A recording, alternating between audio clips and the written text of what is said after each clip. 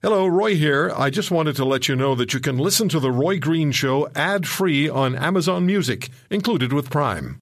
Many of us have those stubborn pounds that seem impossible to lose, no matter how good we eat or how hard we work out. My solution is PlushCare. PlushCare is a leading telehealth provider with doctors who are there for you day and night to partner with you in your weight loss journey. They can prescribe FDA-approved weight loss medications like Wegovy and Zepbound for those who qualify. Plus, they accept most insurance plans. To get started, visit plushcare.com/weight loss. That's plushcare.com/weight loss. You listen to Green, you might turn red. This is the Roy Green Show on the Chorus Radio Network.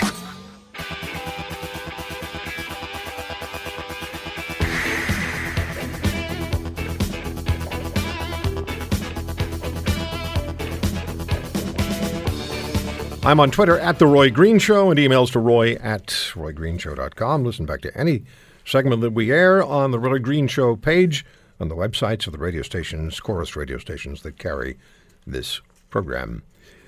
Controversy over the federal government legalizing marijuana consumption recreationally by next summer this week. Premier of Manitoba, Brian Pallister, has urged legalizing should be put back a year, and he worries about how safe our roads will be as far as education for marijuana consumers and driving is concerned.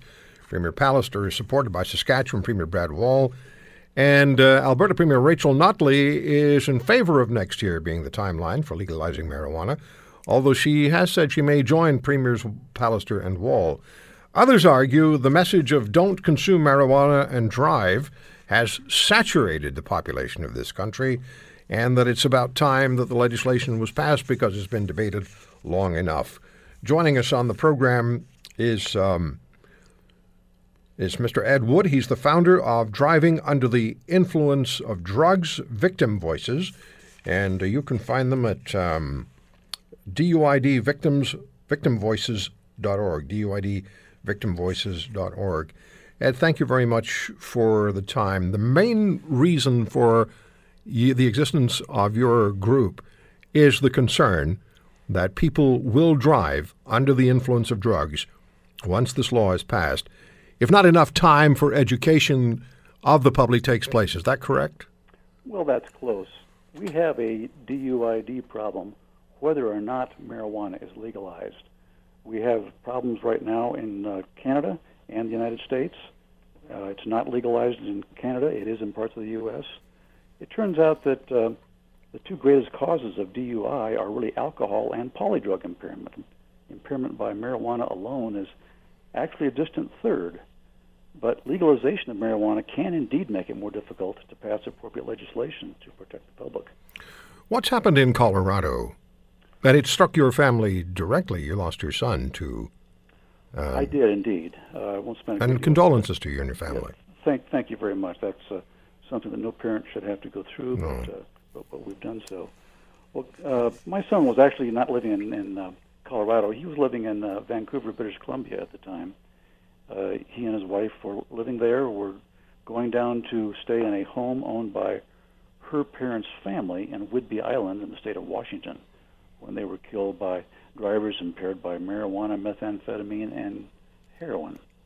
And I learned during that process that the laws that are in place to deal with DUI caused by alcohol just do not work effectively for DUI drugs.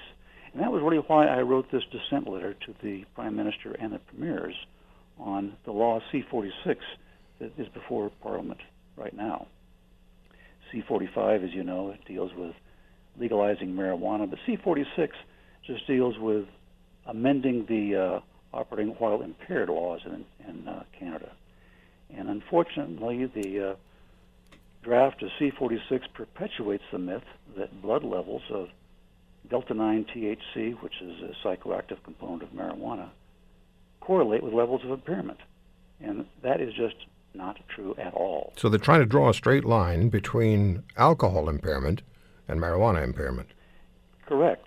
And it turns out that marijuana is so unlike alcohol, chemically, biologically, and metabolically, that it is truly irrational, Roy, to use a prescribed per se level for marijuana's delta-9 THC as has been done successfully for alcohol. All right, let me get you to hold on, Ed Wood. We'll come back. We're going to talk more with Ed Wood about the issue of driving under the influence of drugs and what, in fact, does happen and why the straight line between alcohol impairment and drug impairment is not valid. Don't go away. Roy Green isn't afraid to poke the bear. The bigger the bear, the bigger the poke. This is the Roy Green Show on the Chorus Radio Network.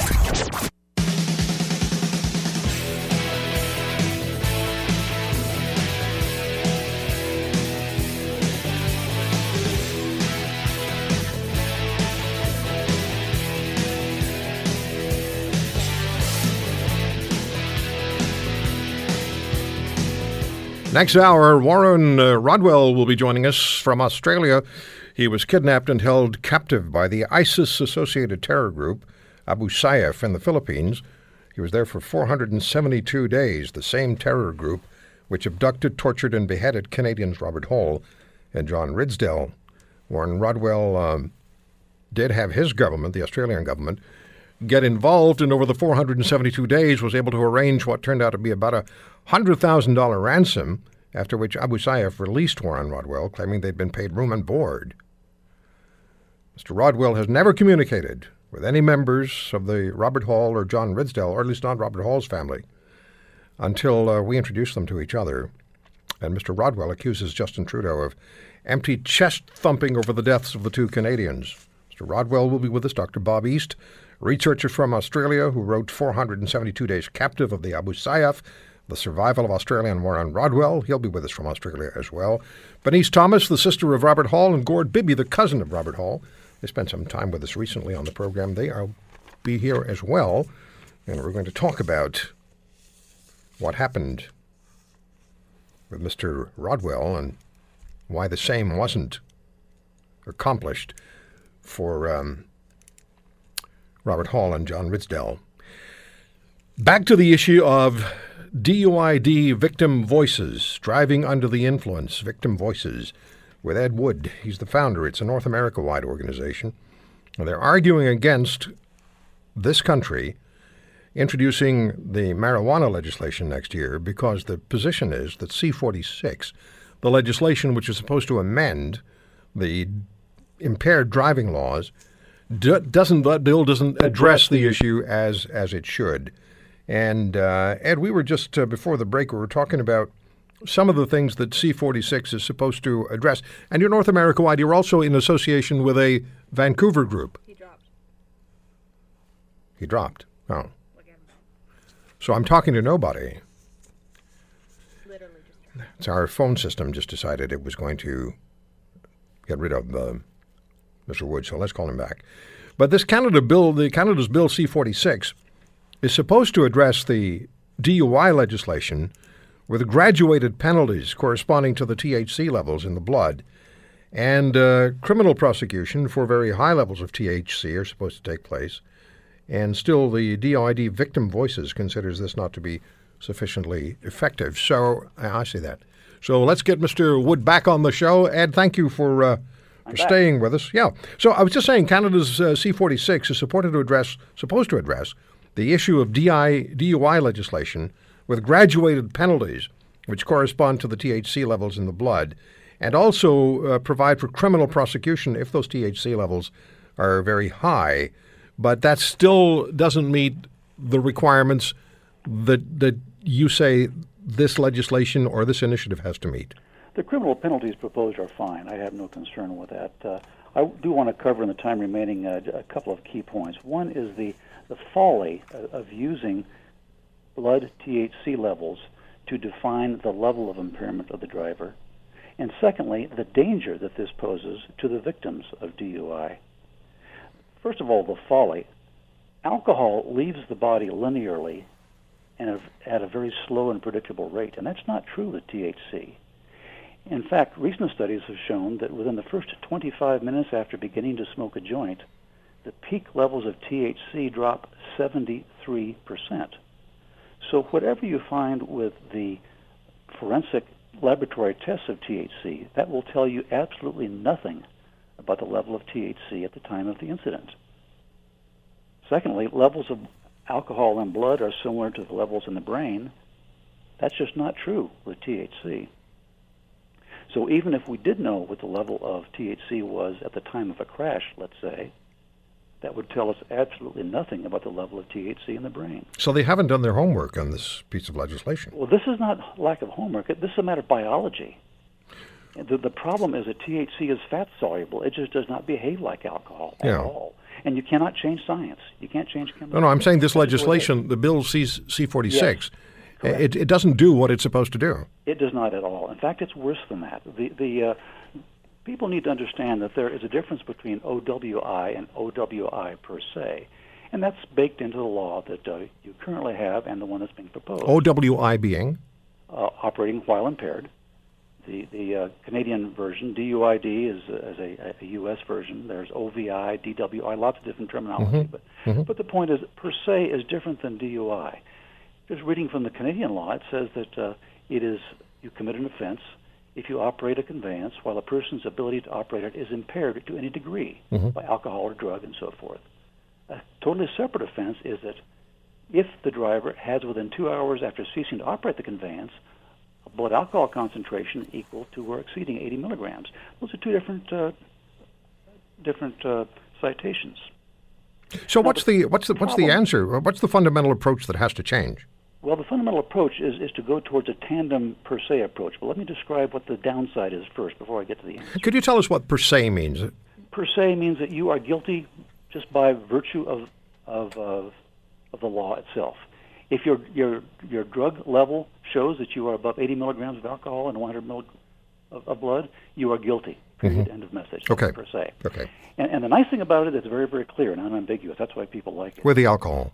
With alcohol. The problem is that if you are above that level, you're guilty. That's right. If you're below that level, you're innocent. And that is a problem with THC per se laws. 70% of the stoned drivers currently being tested for THC in their blood test below the government-recommended 5 nanogram level. 70% of those people. Now, that may be okay to let them off. However, many of those people also are guilty of killing or maiming innocent victims. And to let them off of a criminal conviction is just not just. That is the fundamental problem. How do you change public attitude? It took a long time for the alcohol message to get through, and some people it obviously still hasn't. And the legislation in this country, if you kill someone under the influence of alcohol, and you're well above the 0.08 level, I mean, you could be triple that, quadruple that, Yes. and you may kill 3 or 4 people in the most horrific way possible, you're still only going to get 3 or 4 years in prison. And that means you're going to spend about 1.5 years.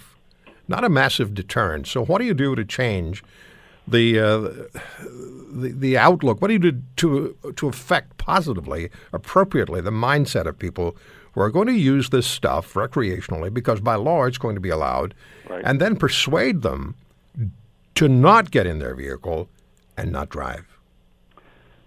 I know it has to be backed up by legislation, but there has to be. It's a two-part It is. issue, isn't it? It's education. It's public pressure. It's right now you've got people that are saying, I drive better when I'm stoned. That is factually, I've heard that. That is factually incorrect and has been proven time and time again.